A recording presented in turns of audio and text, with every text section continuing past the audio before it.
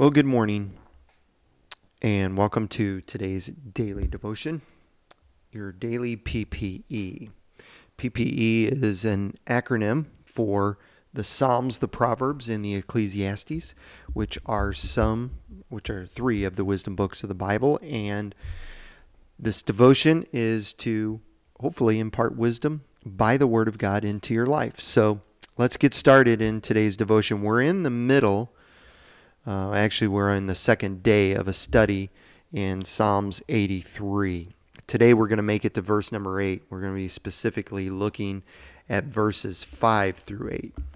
And so today is the 13th. It is Friday the 13th.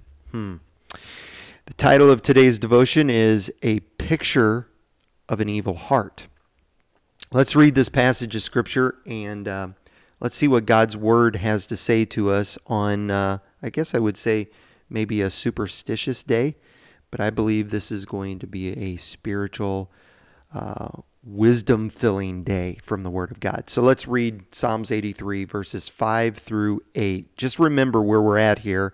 We looked at the first 4 verses yesterday, and we see that the writer, Asaph, is calling on God not to be silent, although we know God has never been silent. We have seen through the Bible and through the years that he's not only he's actually not only is he not silent, but he actually came to us. He sent Jesus, his son, so he's very active in our lives.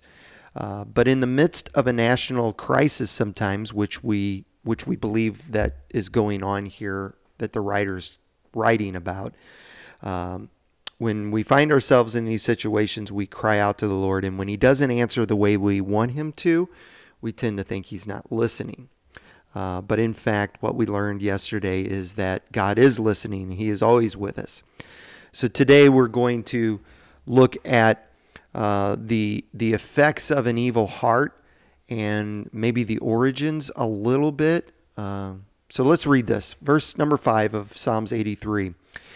Yes, this was their unanimous decision. They signed a treaty as allies against you, these Edomites and Ishmaelites, Moabites and Hagrites, the Jebusites, Ammonites and the Amalekites, and people from Philistia and Tyre. Assyria has joined them too, and it's allied with the descendants of Lot. So once again, we see these descendants coming against the people of Israel, and ultimately, as we learned also yesterday, they're coming against God. The New Living Translation really, as I started out with verse number 5, really doesn't do justice to the original Hebrew writing here. The original Hebrew writing says that with one mind, which means their inner hearts, their feelings are more importantly, or more, I guess I would say, to explain it better, the will, the intellect. With one mind, these people plot together. They deliberate and resolve together to come against the Lord and his people. The thinking here is these enemies are not only against Israel, but they are deliberately against God and plotting out ways to destroy everything that he stands for, everything that he has set into place, and the commands, the lifestyle that God commands us to live by. This enemy that has come against him will stop at nothing until everything that God is about has been destroyed. His people, his plans, everything. Verse 4, I want to go back just to verse 4 for just a moment, describes their hearts. They said, "Let us wipe out Israel as a nation. We will destroy the very memory of their existence."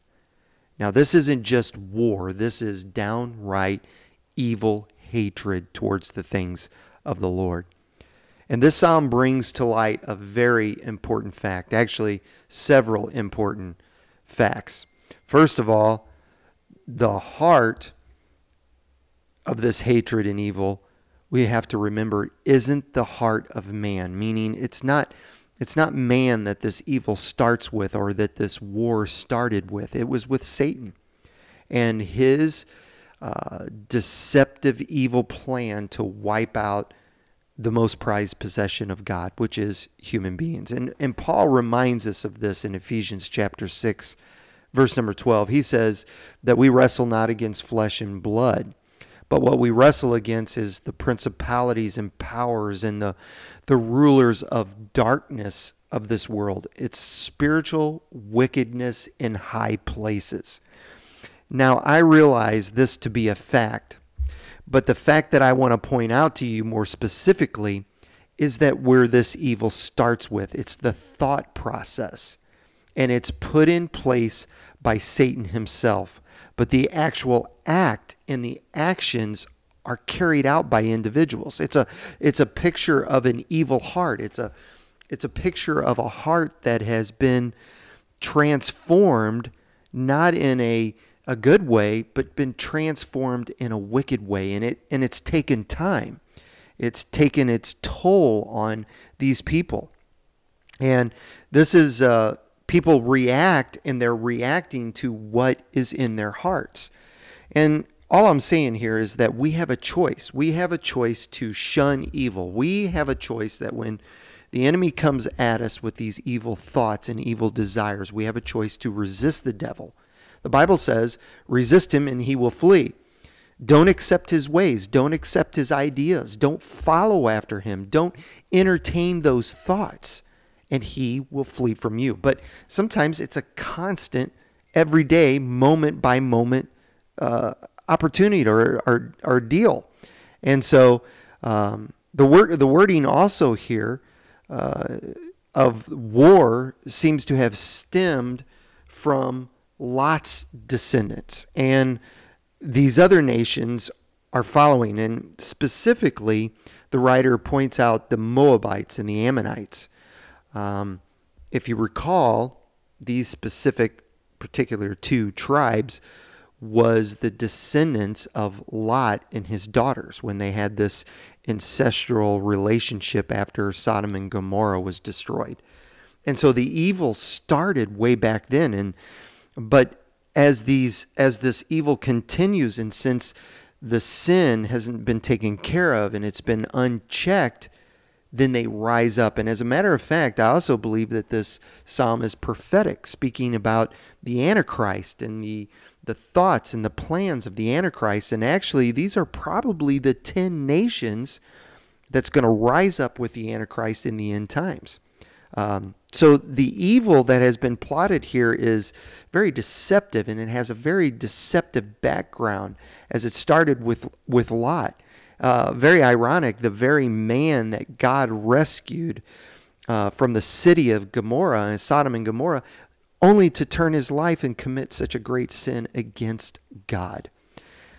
I tell you, I believe the thought and the meaning here of this writer and what he's trying to convey is how the evil has started out and how it's progressive. Sometimes it starts out as something very small, and sometimes in a very unnoticeable way. Sometimes evil starts out in an abrupt and sudden circumstances. Sometimes it's just a harsh and hurtful moment. But either way, either situation, when sin is left unchecked, unrepented, it turns into a heart of evil and desire and a prideful hard-heartedness that will destroy. And it eventually comes to a place and comes to a head, which it's speaking of here, where all that this heart, our heart's desires, is to destroy anyone and anything that gets in its way of what it wants. Now, I have to say to you, I have to bring this up. We see this in the latest controversial situation with this Roe versus Wade. The protesting, the activists that are for abortionists, for abortion, they're not just satisfied in the killing of the unborn. No, they are not going to be satisfied until the very ones that believe in pro-life are destroyed and stopped from standing in their way of getting what they want. We see this playing out in this controversy, but we see it playing out in other ways too. This sin that is unrepented is the worst, I believe, some of the worst form of pride that the writer's talking about. Let's wrap this devotion up and this up today. The writer inserts the word, once again, interlude or Selah. And basically, if you remember or have heard any of my devotions, this is what the psalmist does this a lot. And they're just basically wanting us to stop what you're reading, pause for just a moment, and think about what you just read. Think about what's been written. And I encourage you just to do the same thing today as we end on this verse number 8 this morning. Just stop and think about what's going on in the world around us. Think about the evil that started back in the garden and how Satan is only bent on destroying God's creation and everything that God is about. He sets the evil thoughts and the ideas. But it wasn't always like that. At some point in time, these inner evil thoughts was entertained by Adam and Eve, and they allowed the evil to entice them. And eventually, they tried the evil, and then it infiltrated their hearts and their minds. And then, when the Holy Spirit convicts, most of the time, evil people with these prideful hearts, they reject him and they ignore him. And eventually what happens is the evil comes to control their lives. And it's only through the power of the Holy Spirit and the blood of Jesus Christ that can change these hearts and these minds. And I want to just tell you today, the power of prayer and Jesus Christ is the only thing that can break this evil heart. This today is a picture of an evil heart. It's a picture of the evilness that is going on all around us. And I'm telling you, folks, if we don't get on our knees in prayer and seek God for our nation and for our leaders, then we're going to lose this nation, and we're going to lose some of the good citizens and the good people that we love. This is a picture of an evil heart, and God is portraying it through his word for his people to see and understand and make a change. Will you pray with me today? Heavenly Father, thank you for your word. Thank you for showing us, giving us a picture of an evil heart, Lord, not so that we can dwell on it, but God, so that we can see that sometimes this can happen to us and that we can also repent and turn back to you. Help us, Lord, to turn to you in every area of our life. I pray in Jesus' name, amen. Thank you for joining me today. Lord willing, I'll be back with you one more time tomorrow, and we will look at this psalm once again. Remember, next week we're starting the book of Job. I had planned on starting it on Monday. I'm not sure I'll get through this psalm by tomorrow, but we'll try. But if we don't get started on Job Monday, it will be Tuesday. I'm looking forward to that study too as we look through it verse by verse. So God bless you. Have a great and wonderful day. Have a wonderful Friday, even though it's the 13th. Block that out of your mind. It doesn't matter. It's just another day, another number. God's going to bless you today, and I'm believing for that in your life. Have a great day. Have a great weekend. I'll see you tomorrow.